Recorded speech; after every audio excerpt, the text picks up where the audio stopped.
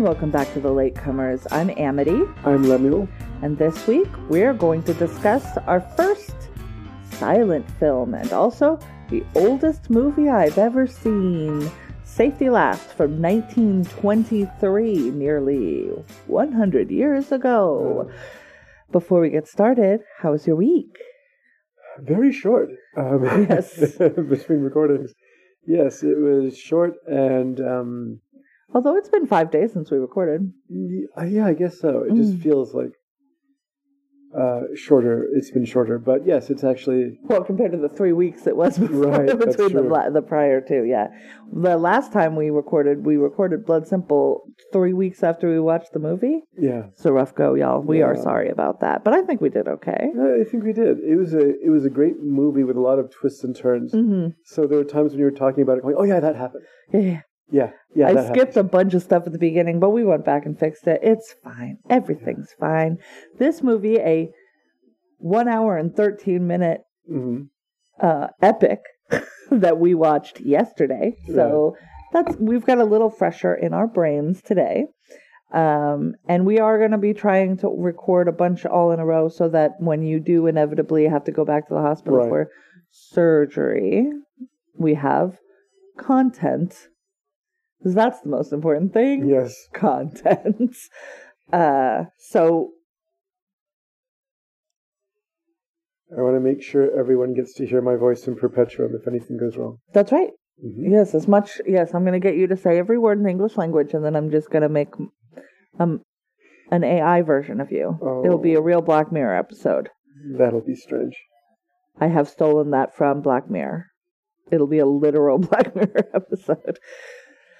All right, you want to get into this movie? So, first, let's talk about silent films. Do you watch many silent films? Have you watched many silent films? I watched a lot of silent films when I was taking my first film classes. Oh, fair enough. And I was, God, that was really interesting because I started with a teacher who recommended all sorts of movies based on what he thought their merits were in terms of filmmaking.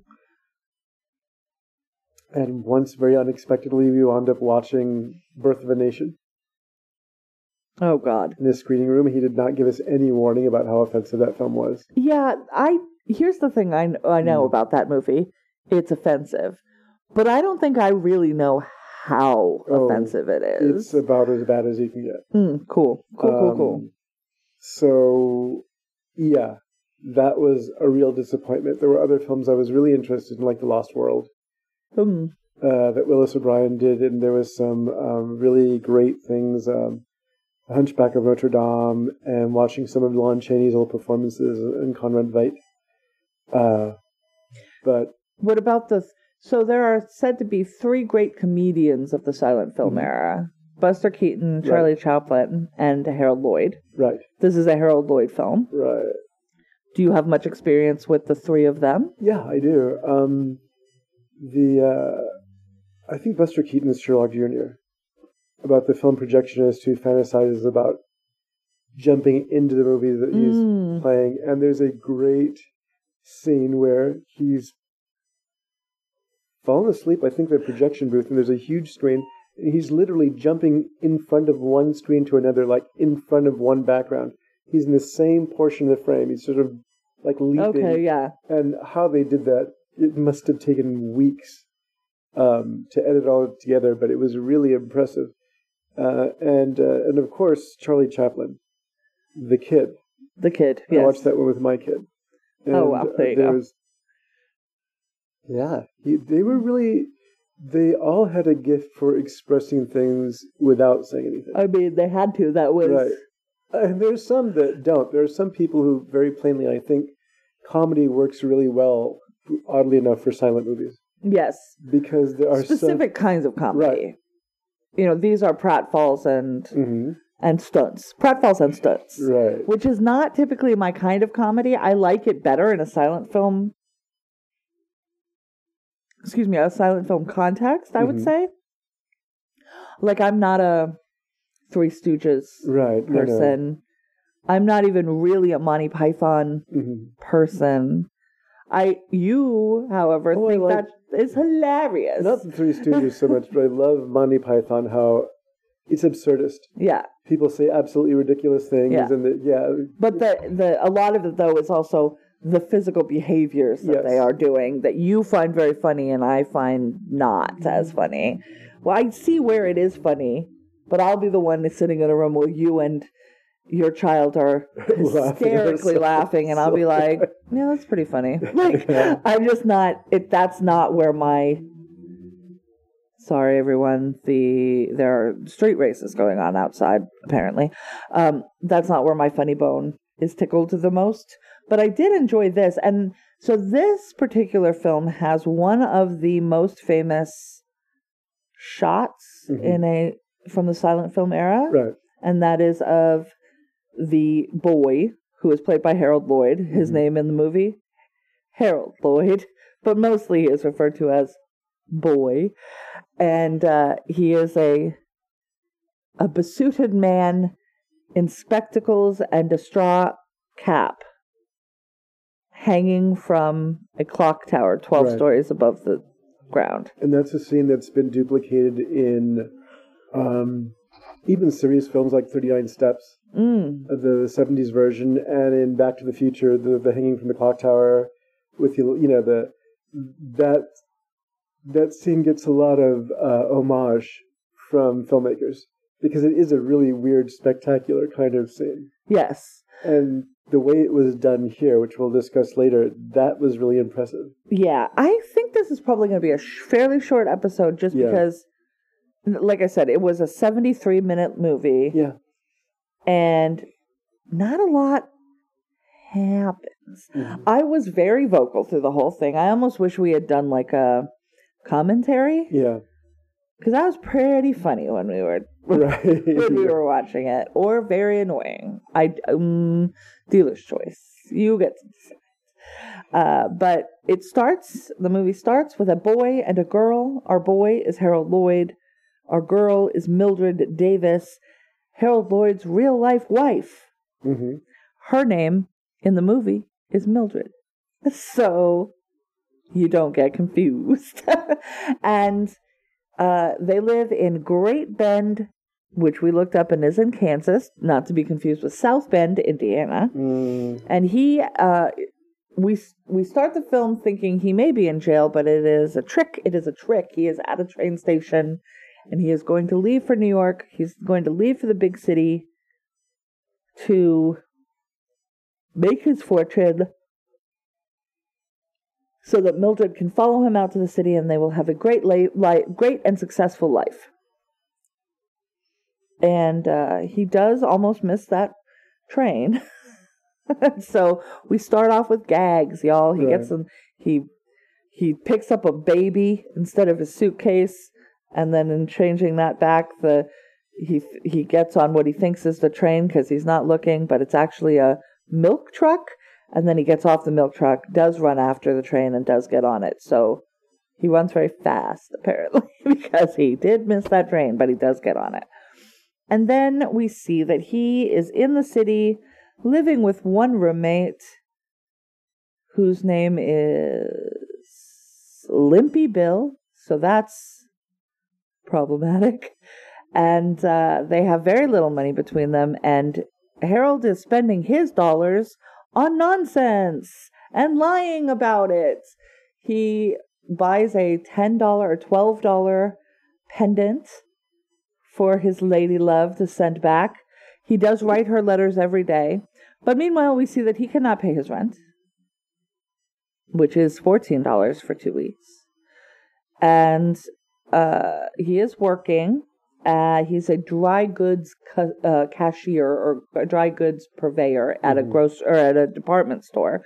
And by dry goods, I mean fabric. He works in the fabric section. That's a dry good. It's not wet. It's dry. And but he is writing back saying how successful he is and how it's just a matter of time before he closes these 4 or 5 big business deals, and then he will send for Mildred, and they will be married, and they will live forever happily Meanwhile, he's broke as shit. He does spend, we see him on a Saturday. He makes his $15 for the week. Uh-huh. A 6-day work week, by the way. $15 for 6 days of work. Yeah. And he, rather than paying his rent, which is $14 or was it $14 for 2 weeks? It was $14 for 2. It was $1 a day. Or buying food, he does buy a chain for that necklace and send it back to Mildred, which does make her mom go, is it such a good idea for him to be so wealthy and alone in the city? You should go to him before he, hooks up with all those tramps or whatever. I don't know what, I think that is the concern. The proper term is hussies. But meanwhile, he is not paying his rent. There's a gag where he and Bill are at home and the landlady comes to see about the rent, and they hide themselves under their own coats hanging on the wall, and just tuck themselves up. So they're just a lumpy fruit bats. That's what it looks like. And then there's only one chair in the apartment, and so to get access to that chair, Harold fakes a knock. Mm-hmm. Bill hangs himself back up, and then Harold does sit down and write himself a letter to his lady love, because he does send her a letter every day, which is also nuts, but that's fine. And so we have a liar. I mentioned to you that when I first saw this, it reminded me of the kind of comedies that were really prevalent when I was a kid. Yeah. Things like I Love Lucy and... Yeah, it feels like that work episode of the chocolate episode, or one of the famous I Love Lucy episodes where she makes up an elaborate story and then has to do something really crazy to cover it up. Right. Or because that's constantly what's happening. Yeah, Three's Company. Just straight up lying about his position. Yeah. Well, he has no position at all. And he's not like whenever, so she, like we're saying, she comes and visits him. And the minute that she comes and visits him, he just begins yelling at his coworkers because he thinks that's what he's supposed to do. He's such a dick. Like, I'm just like, this dude's an asshole. And if I went to the place that my boyfriend or fiance worked, and he treated his coworkers or subordinates, either one, the way that this dude treats his, I'd be like, oh no. It's like going on a date and having your date treat the waiter like shit. You're just like, oh no, you're a garbage person and I don't want to have anything to do with you. But that was how you were successful, I guess. I guess that's how you... I hate to say it's a different time, but I don't know that it's that different, actually. There's a lot of stuff about this that is a different time. Mm-hmm. I mean, the woman who... $1 a day for rent, for instance. The woman who gets her baby stolen in the beginning of the film. Yes. Okay, so right there, let me just say, it is a black woman with a baby in what amounts to almost like a car seat. It's not for a car, but it's like a suitcase that you strap your baby onto. Yeah.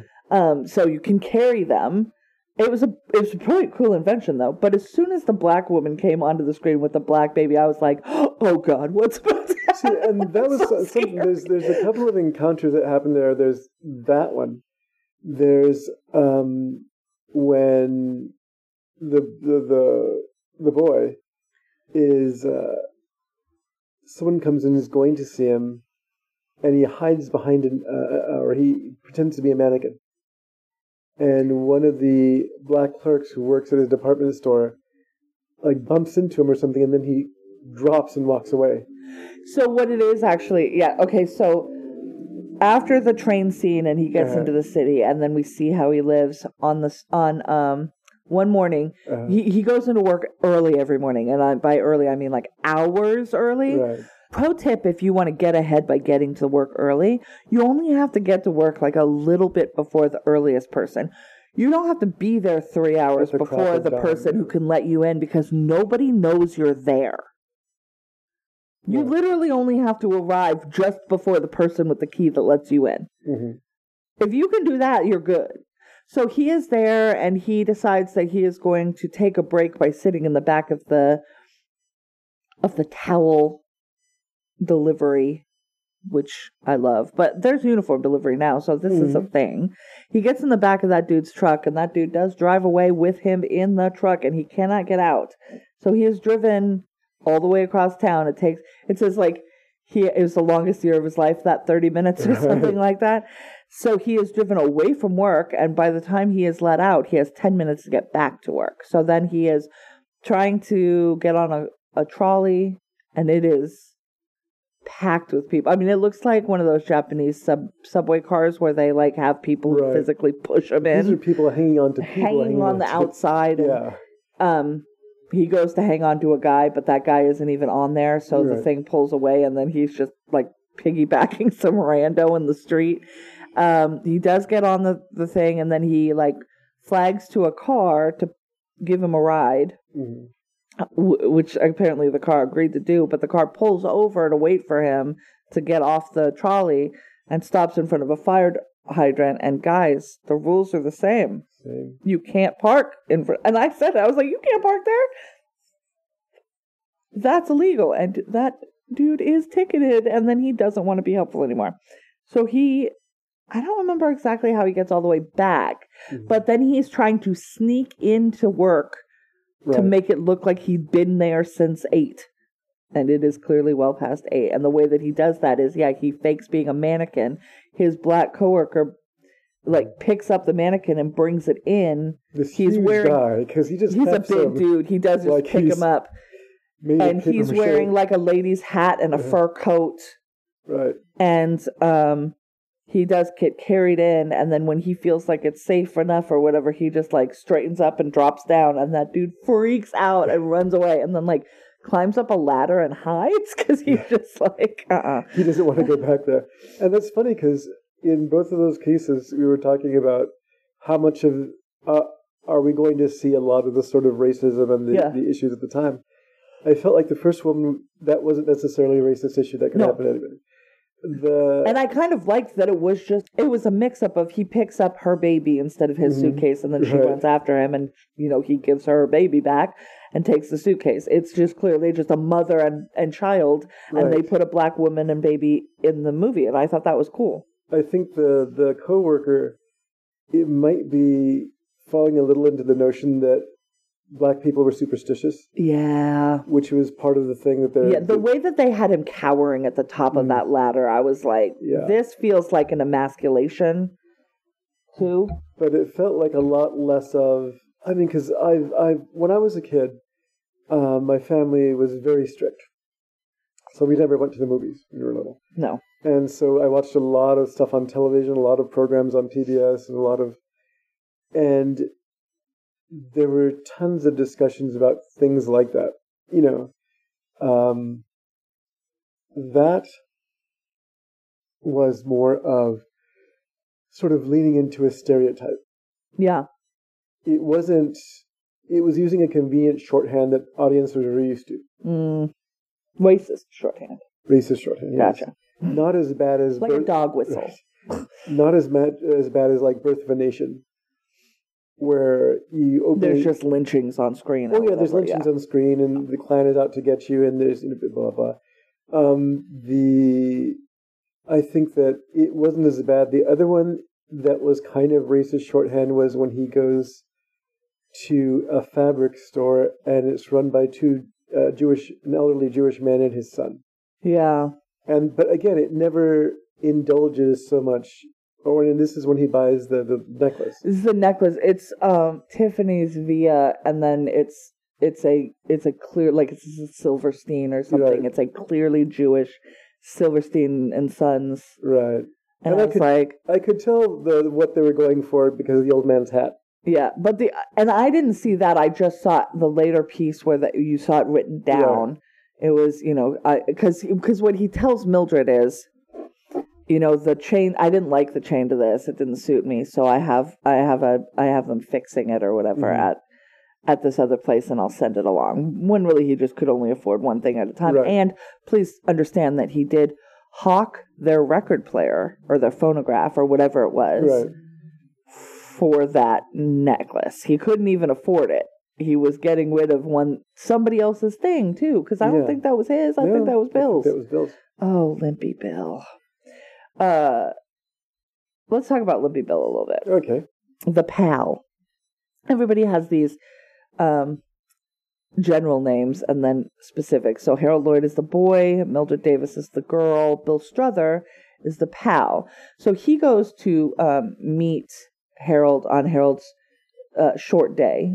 They do work 6 days, but Saturday they close at 1.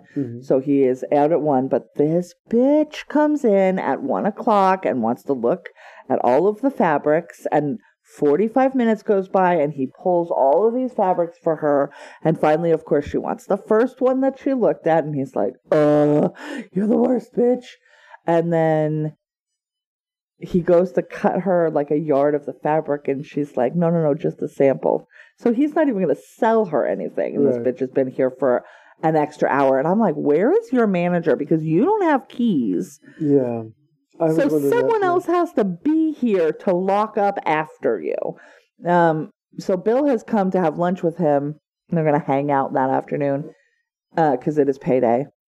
And he is outside waiting, and he paces around, and he goes off kind of on his own and then comes back later. And finally, Harold gets to leave. He does have to sneak out because the woman comes back. And he like scrunches down. He's very good at walking on all fours. This weird crab walk. This crab walk he does, yeah. Strange. And but he's good at it, and he does it several times in this thing.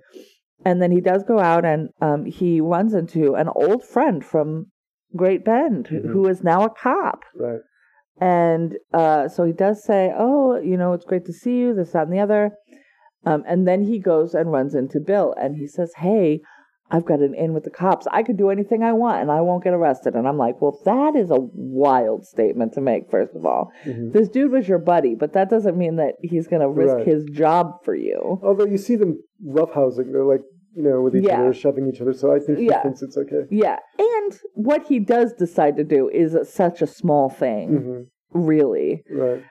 So what he says is, so he's right over, like this cop over here, who's on the phone. He's on a phone. I'm gonna kneel down behind him and push him over me, and I'll smooth it over, and it'll be great. Okay. Now he doesn't see it's a different cop now. In the meantime, yes, this cop that he had seen go over to his buddy, go over to use this payphone, has switched places with a different cop. So they're just looking at this cop from behind, and they of the same build and whatever, and it looks the same. So he doesn't know that he doesn't have an in with this cop, and he does lean down or, bend down. I don't understand this prank, but I don't really understand pranks. So he does kneel down on all fours, and Bill does go up and push this cop over Harold.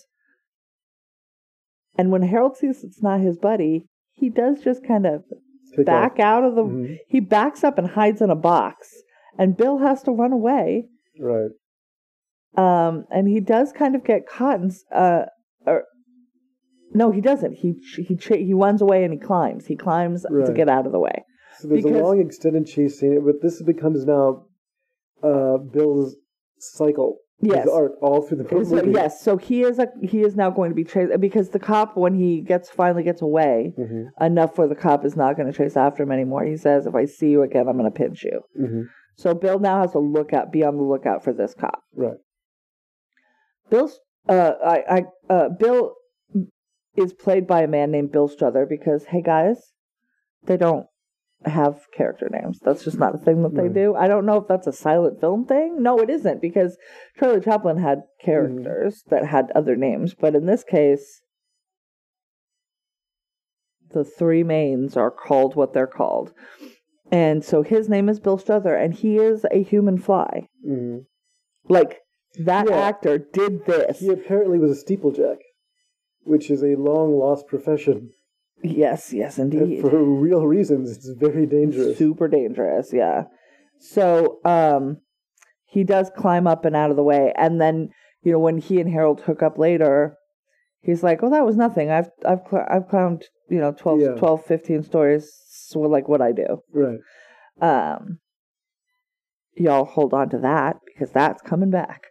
And then he does send that other necklace back by spending his entire week's salary on a chain for the necklace, which is stupid. He's worse with money than I am, and I'm terrible with money.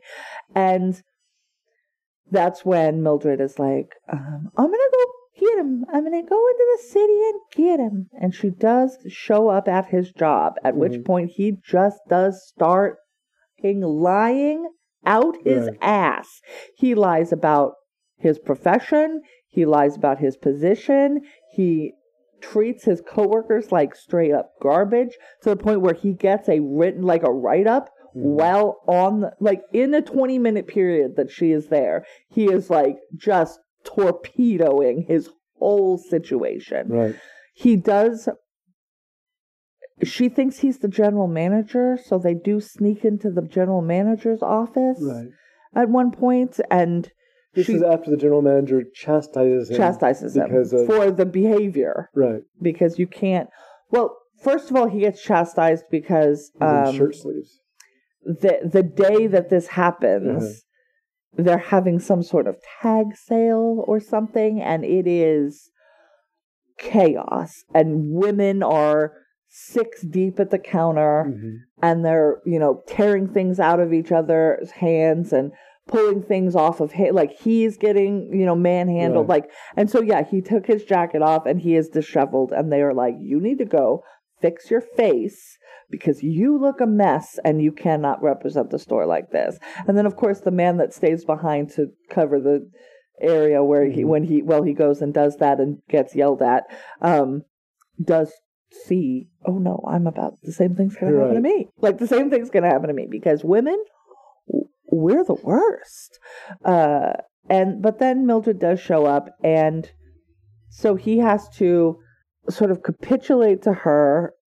She wants to see his office. He shows her his office. She leaves his purse in there, so he's got to go back, which is a good thing for him, sort of. So there's a whole series of, at one point, the two of them are in the general manager's office, and someone comes in, and he puts up a newspaper or something in front of his face, and just barks orders at them or whatever to cover the fact that he's definitely not supposed to be the one sitting in that chair. And if he got caught in that chair, it's going to be a problem. So they get out of there, but then she's left their purse behind. So he has to find a reason to go back into that office where he has already been yelled at once today and is definitely going to be in trouble again. Because why is this woman's purse in here? Yeah. Why were you in here? And you could see him outside of the office door, like, what the fuck am I going to say? And I'm like, stop lying. You're not good at it.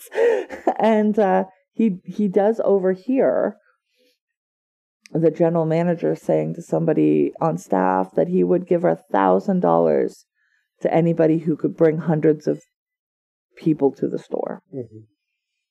And he's like, oh, this is my moment. He just bursts in and is like, did I hear you say $1,000? And then while he's making this whole speech to the boss, he is also picking up his girlfriend's purse surreptitiously. And he's like, I know a mystery man who's a human fly and he can scale up the building. So if we publicize this, he'll be here noon tomorrow and he'll climb the building and you'll get all of these people to show up. Right. And y'all, this is real.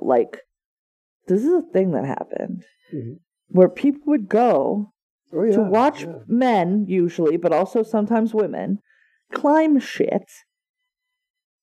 That was when you think entertainment. When you think about people like the old school magicians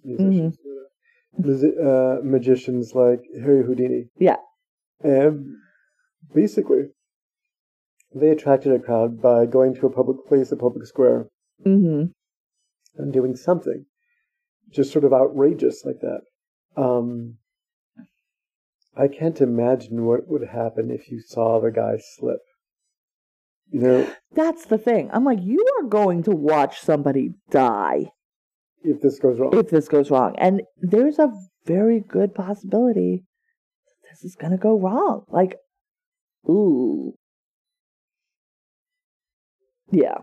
It's so scary. I'm just like, if there's a possibility that I'm going to watch somebody eat it, right. like for real, I'm not doing that. But this is, I mean, people went to hangings, so that's true. You know, that's when people tell me, that's when you know. Yeah. You know someone's gonna die. There's a definite, and people would bring a picnic. So people are the worst. How bad entertainment is nowadays. How vulgar, how coarse, how violent. Like there was a time when people. There was Gladiator. Right, Gladiator. Like there were children dressed up as sheep and set upon by wolves. That was entertainment. We are gonna get back to that, y'all. This feels like I just saw that there's something called Extreme America's Got Talent Extreme or something, and I'm like, oh god, we're getting so close to just watching people die on television again. You know, it feels like a Running Man situation. It feels we're getting Naked and Afraid. These are the things that make me think that at some point it's so scary. So he enlists Bill. He says, "Hey, Bill, would you climb the building, which is 12 stories, for $500?" And he's like, "For $500, I'd climb to the moon or whatever." Yeah. Like, yeah, for sure, because y'all, $500 is enough to buy a house. Yeah, back then in 1923. Or 22. Mm-hmm. This is actually, his paycheck is dated June of 1922. I was like, oh God, this movie is 100 years old. That's amazing. And I was like, well, that's not a bad split. Now, technically, I think he should take a 10% split to be his manager or agent or whatever. Right. But we'll call it a finder's fee, and he's going to split it 50-50 with Bill. And I'm like, that's pretty good. That gets both of them really far ahead. That's life-changing money in this period of time. This is like $50,000. That's like, it's a lot of money. Yeah. So they set about, and that's what's going to happen. And he says, Mildred, we can be married tomorrow. It'll be great. He's going to get his $1,000, $500, and he's going to be able to marry her. He's going to get out of this shitty apartment. It's going to be awesome. Weirdly, also, as he comes out, he hears two women talking, and one of them says, "Oh, send your car home. I'm happy to take you to the club," since they were going to the same place. And so he is stopped to tell the chauffeur to just go ahead and leave. So he does take Mildred out and tells the chauffeur, "Take this young lady to her hotel, and now you're off for the day." And I'm like, just everything really does lean in this motherfucker's favor. Well, he takes advantage of it. Himself. He's an opportunist. So many holes, and they do swallow him eventually. But like, he also just has a lot of things break for him in the right way. Yeah. I want to be very clear. I think his character is an asshole. I don't think Harold Lloyd is an asshole. I literally know nothing about him. But the character created in this thing, I'm just like, fuck this guy. He just never stops lying. He just, and I'm just like, this doesn't bode well for their relationship. Like, their whole life relationship. Although I get the sense, looking at him by the end of the film, that he has the ability to learn his lesson. I mean, it's going to be hard. The way he learns this one is terrifying. But I think that, this might be less a thing in the future. I would hope so. Yeah. For all of their sakes. Right. So the next day, the crowd is gathered the next day, and Bill shows up, and they're ready to do it. Except for one thing, and that one thing is the law. The cop that is out to pinch Bill has shown up because he had seen these flyers, and he's like... Well, he got showed the flyer by a drunk. Oh, that's right. There is a drunk on the street that is... really exaggerated drunk. Yes. And he shows up, and there's a a flyer. He finds it, shows it to the cop, and says, "Hey, look," because they blotted out Bill's face. In this That's photograph. right. It was a mystery man. And so he's like, "Hey, look, they ran out of ink." Ha ha ha. Whatever. So when the cop sees it, he remembers Bill and thinks of his face there. So he wants to go see it. This is the same guy. This is the same guy, so he can pinch him. So Bill is like, "Ooh, I can't. You've got to. Here's what we're gonna do then.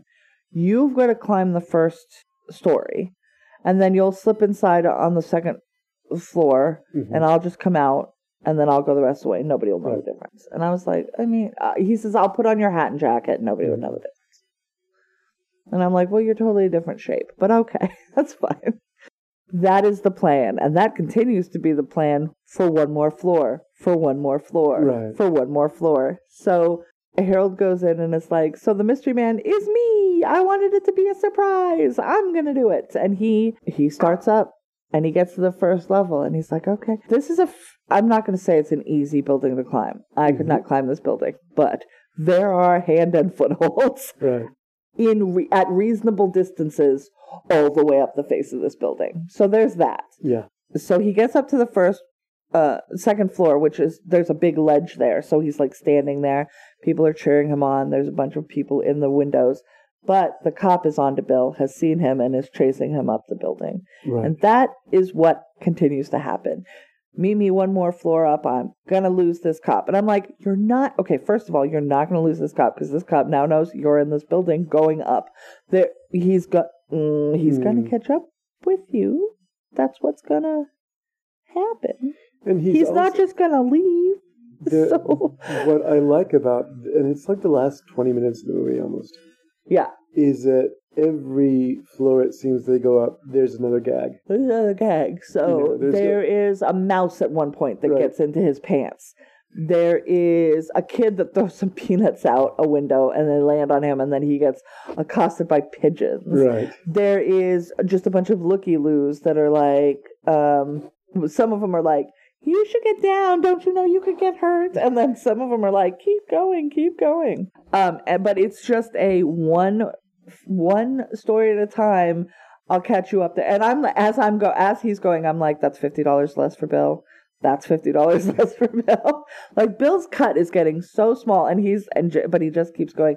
"You keep going up. I'll see you up there." And I'm just like, he's not gonna. Then he does get up, not all the way to the top. I think that's about 10 stories up, where the clock is on the corner of this building, because he has been going up the corner at this point, which we both said that's the way to do it. That's the smart way to do it. The downside to a corner is you've got two directions where wind could be coming from. Yeah. The upside to the corner is it's you don't have to spread yourself it's not flat. You can kind of hug the side as well as have your hand and feet inside of the little notches. But he does hang off that clock, and the whole face does come down. He gets around it and then ends up falling down and sort of on top of that opening of the face. And I'm like, "Oh, I wouldn't trust that with your weight on there." Like, it was not designed for that, and you will die if you fall.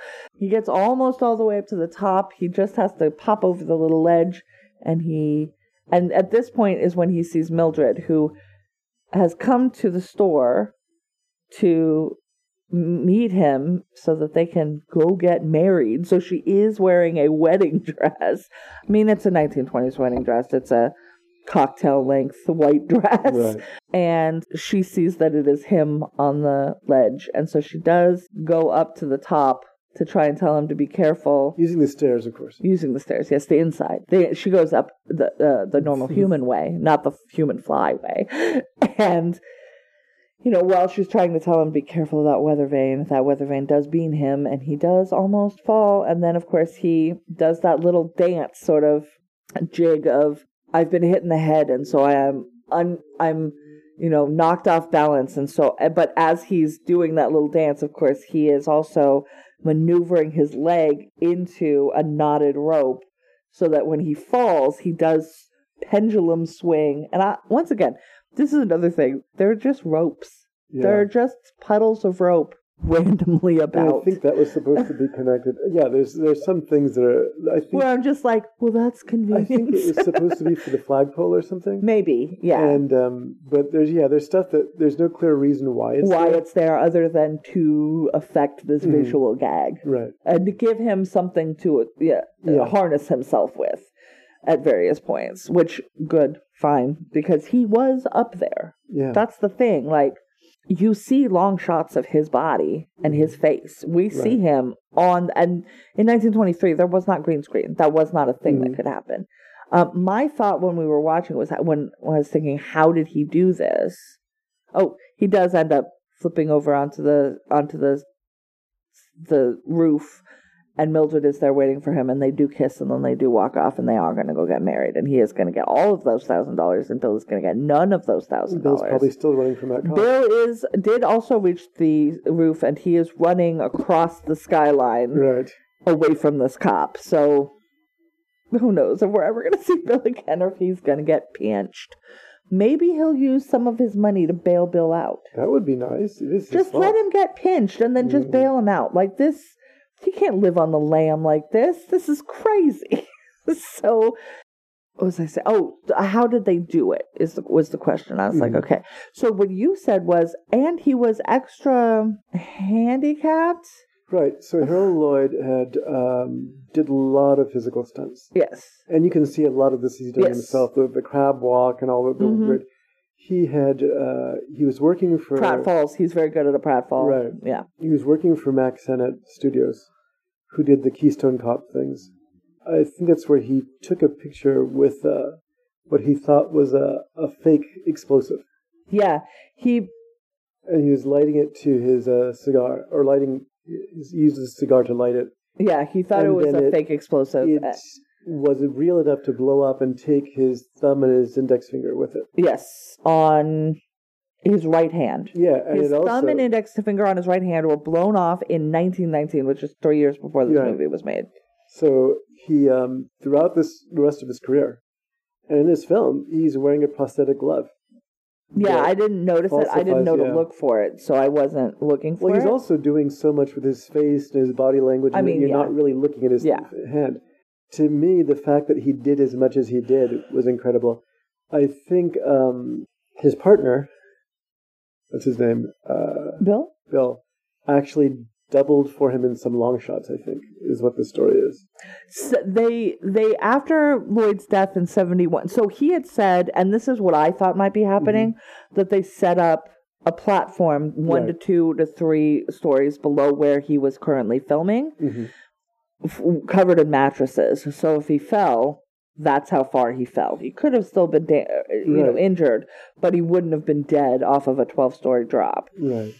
And actually, I think my favorite gag in all of the levels wasn't the clock gag or the wind vane gag. There's a levered window that Bill opens, and it picks Harold up on the top of it. And so Bill's coming out the bottom and Harold's going in the top. And I really like that visual. I thought that was very funny. But so in 1971, that was the story. There was this platform of mattresses. And that was what I thought. I was like, they put like a net or something right below where they're filming to give him a little bit of a safety valve. But in 1971, it was released after he died. It was released that that whole sequence was shot with, quote, the assistance of stunt people or of a stunt man. But what that means is unclear, because in several of the shots, you can clearly see that it is him and his face and his body. And then there are other shots where it's like that. Yeah, I could see a double. There's some shots where you're looking almost from the top of the building and you see him crawling up the side. And then the scenes with Harold Lloyd, to his credit, there seems to be about 2 stories in the whole scope, so you get the sense that he's fairly high off of something. Yes. And as he further goes up the side of the building, you're like, oh, wow, he could fall off of that. He could get hurt from there. But I think it was Harv Perry was one of the other stuntmen that might have worked with him. Yeah, it was a really impressive scene.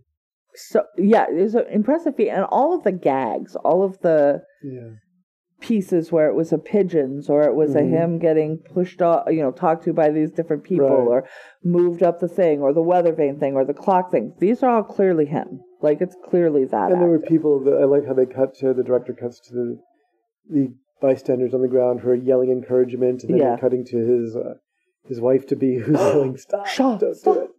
I love you. Even though everything you said to me is a lie, but I still don't know that because you're still actively lying to me.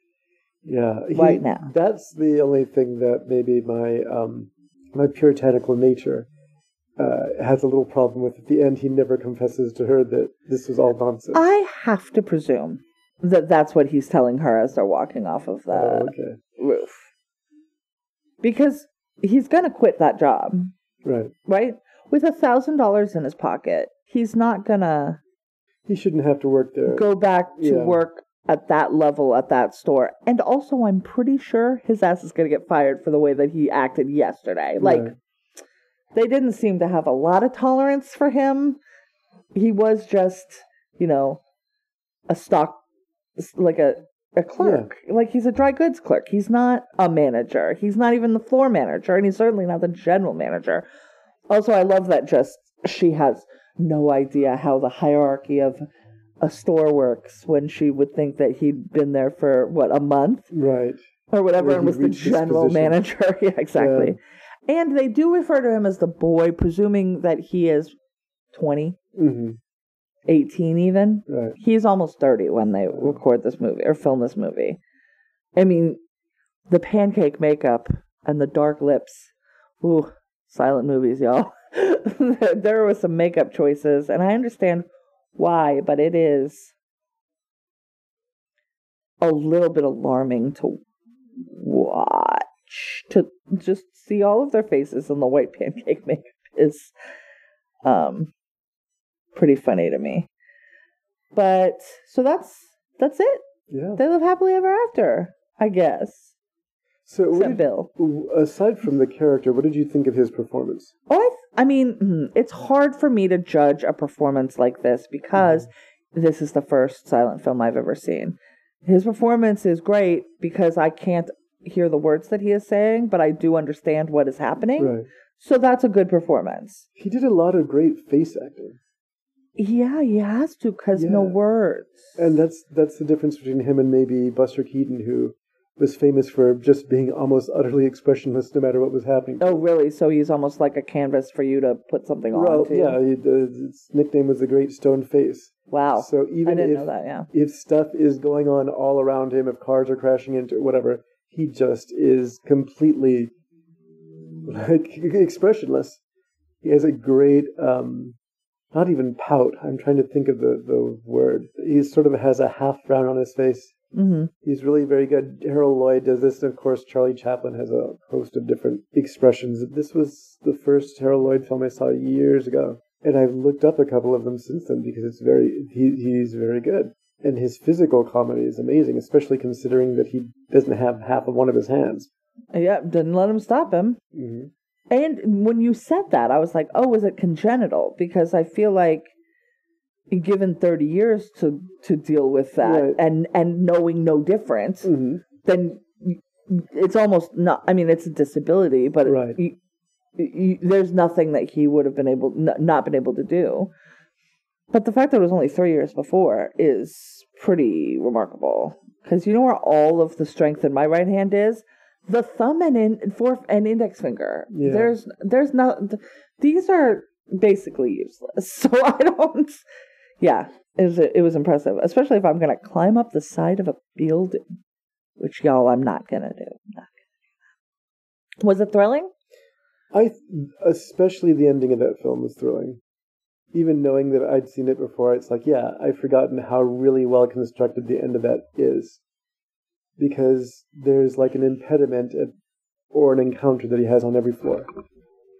And then there's the nearly stumbling off the roof and hanging off the flagpole, and the flagpole breaks. And it's almost like a setup for every action movie that you see nowadays. Yeah. And it is set piece. Mm-hmm. It's just the whole back end is one big set piece at different levels. Right. Yeah. Was it thrilling to you? Yes, I enjoyed it. Like I said, though, I was like, this dude's the worst. But I watch a lot of things where this dude's the worst. Oh, okay. So it's that's fine. But I was like, as we were watching, I was like, come on, all you have to do to prevent these bad things from happening to you is not lie about things. Like, you could just not lie about things, but okay. Be a liar, keep lying. I'm sure this is going to work out super good. And it turns out he made $1,000. He's good. He's set for life. So, I don't know. Maybe what I should be saying is, everybody start lying more. Do it.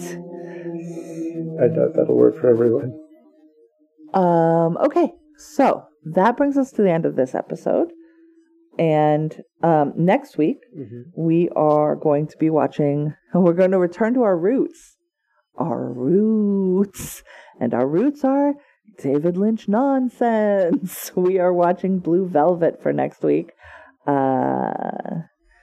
Everybody buckle up, because I'm pretty sure I'm going to hate it. But hopefully I don't. Hopefully I don't. I don't think you will. I think that the last Twin Peaks, as I said, I loved half of it, and the other half I was being driven crazy by. You know, the teenagers who are interfering and getting people killed by accident, the storylines that led to nowhere. But this film is... Every time I've ever finished a David Lynch movie, I've been left going, why did I just do that for 2 hours? But this is fairly straightforward. Okay, it is. It is. There aren't just random characters and side things where you're like, I think I'm in a pocket dimension now. Well, you're going to feel like you're in a pocket dimension, but the thing is that things come to a resolution. It's not this sort of, Lost Highway. That was a movie where I was...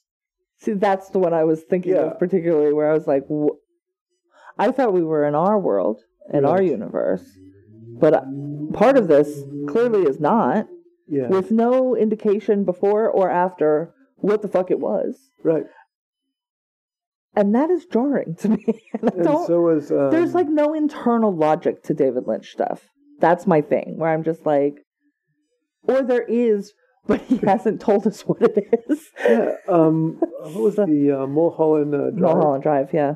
Which... I've only ever seen, I think, Mulholland Drive and Lost Highway, and both of them left me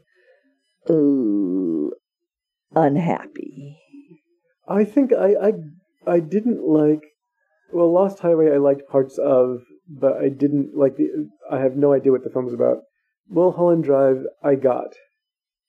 But he puts in this scene at the end of the film, which explains everything, but in such metaphorical terms that you're like, wait, you have to really think about it to get what this means.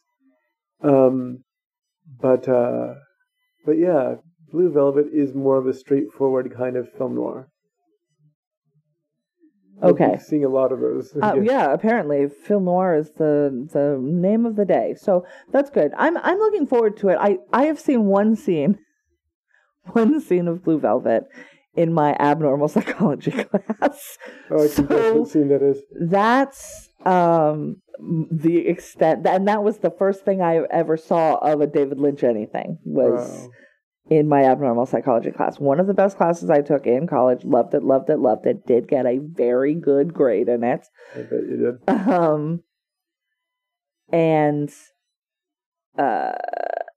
That was how I finished up my psychology minor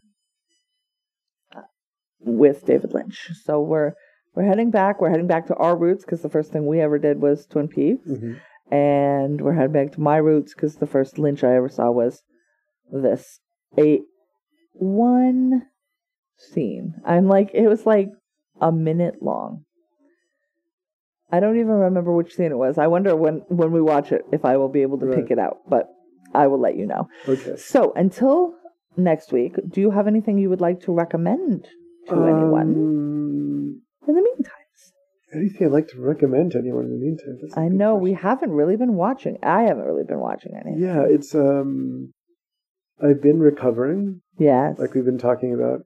So sometimes I watch something for an hour and then drift off to sleep. So. Yes. Well, last night we watched half of a movie that I'm enjoying very much, but we haven't seen the last half, and that was Army of Thieves. Right.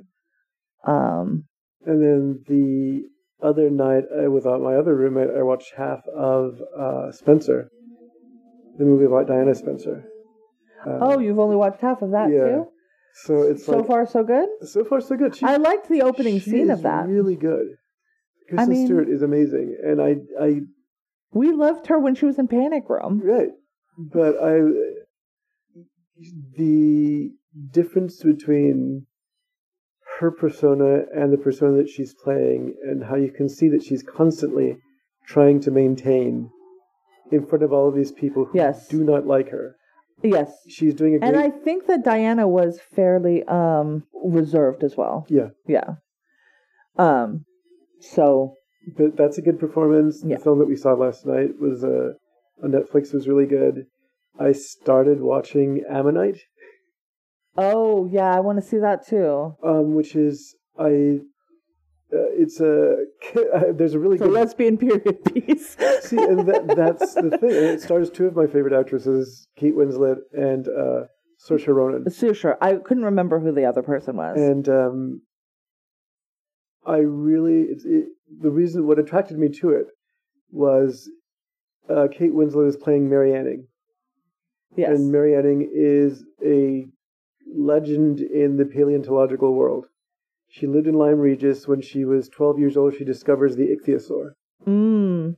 And then she discovers other prehistoric animals that were... She's like your hero. Right. And so when I was a kid, it's like, I want to discover an ichthyosaur. But this is about her in her later years.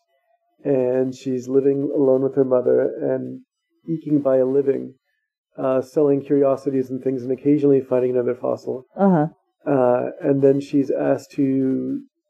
by a complete stranger, a man who sort of like studied under her for a minute to take care of his wife because she's extremely nervous and anxious.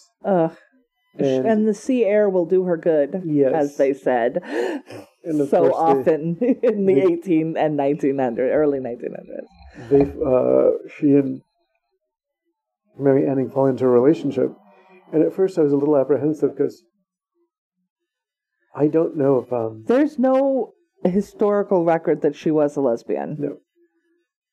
Although she was probably a lesbian. But because there's a lot of historical records where people are like, look at how close these lady friends were, nude in bed together, just taking a nap. And I'm like, yeah, that's, clearly the only thing that could possibly be going on. I mean, there are thousands of instances of art and poetry and letters where they're like, they wrote letters back and forth to each other for 45 years. What great friends. And I'm like, y'all. I guess my only problem is, unless maybe she was, ace. That's the other option, or aromantic, or is that it's one thing to, because obviously it doesn't matter to me if she was a lesbian or not. No. And it doesn't matter the work. It doesn't. Yeah, no, but I think what it does matter, when it does matter, is when you have young people looking up to her as a hero of their own, representing them. That's the thing. It's important to lesbians now. Right. Or queer people now. Mm-hmm. Whether or not she was queer, or whether or not they could look at her as... Because yes, anybody can do anything, but it is easier to believe that you yourself can do something if you can see somebody who looks like you having done it before you. Right, and especially back then with all the... Because at first I was like, wow, I didn't know that she was. That's really amazing. And then I read, wait, no, it starts on not a false premise, but an unproven premise. Unproven premise. She is just... It is a speculative work of historical fiction, of history. It is possible fiction. Right. But that having been said, it's really beautiful to look at. Yeah, they always are. Yeah. They always are. So. Yeah. I'll get around to finishing that one at some point. But so you've got 3 halves of movies to watch. Nice. I found my new favorite show. Oh, okay. I've watched 2 episodes of it, y'all, and I'm going to fall down a rabbit hole that is going to keep me awake until too late at night. I can already tell. But it'll also help me go to sleep, probably. And it is a Great British Bake Off, but for painters, y'all. Great British Bake Off, but for painters. It is called I am watching the version that is called Landscape Artist of the Year 2015. It's a spin-off of Portrait Artist of the Year that started in 2013. I will go back and watch those, I'm sure. And it's lovely, and they take a bunch of painters out to a bunch of places in the British countryside, and they have them paint a landscape, and then they pick a winner, and then they're all going to paint another landscape later, and then they'll pick a smaller set of winners, and then eventually they'll have the best landscape painter. Okay. Sounds great. It's very relaxing. I watched 2 episodes this morning before work. And so that's it's on Amazon Prime. Okay. And I'm pretty sure that there are like now 12 seasons of this thing that I get to watch, and I'm super excited about it. So yeah, but that's my jam. You know, reality competition shows that have to do with creativity or arts or foods. Yeah. That is my jam. I miss the Next Great Work of Art show. Yes, it was like that. Yeah. It's like that, but different. But maybe I'll put an episode on while you're around, and you can see if you're into it. Okay. At least as a thing that you can tolerate in the background. So that's what I strive for. Stuff you can tolerate in the background when you're working specifically. All right. I think that brings us to the end today. Next week, Blue Velvet. I think we're going to have to rent this one. We've been lucky because so far all the things were on HBO Max, or we actually ended up watching Safety Last on YouTube. Yeah. Because we couldn't get HBO Max to play anything. Super glad we're paying for it. It's awesome. But I don't see Blue Velvet on any of our services, but it might be on Paramount Plus, so we'll check there. I'll put it in today's show notes where you can watch Blue Velvet for next week. Watch along with us. If I can watch a David Lynch movie, you can watch a David Lynch movie. Or let me do it so you don't have to. That works too. If you have any questions or comments or concerns, you can email us at latecomerspod@gmail.com. You can find us on Twitter at latecomerspod, or you can find us on Facebook by searching for Latecomers Podcast up in the search bar. And that should have our episodes, but I'm not sure if it does. So you should subscribe so they come directly to your phone on Thursdays, or your computer. Probably your phone, though. That's how it works usually. Unlikely you're going to get it on an iPod, but more power to you if you can. Until next time, I want to remind you to take all of your medicines on the daily, and we would like to remind you, better late than never.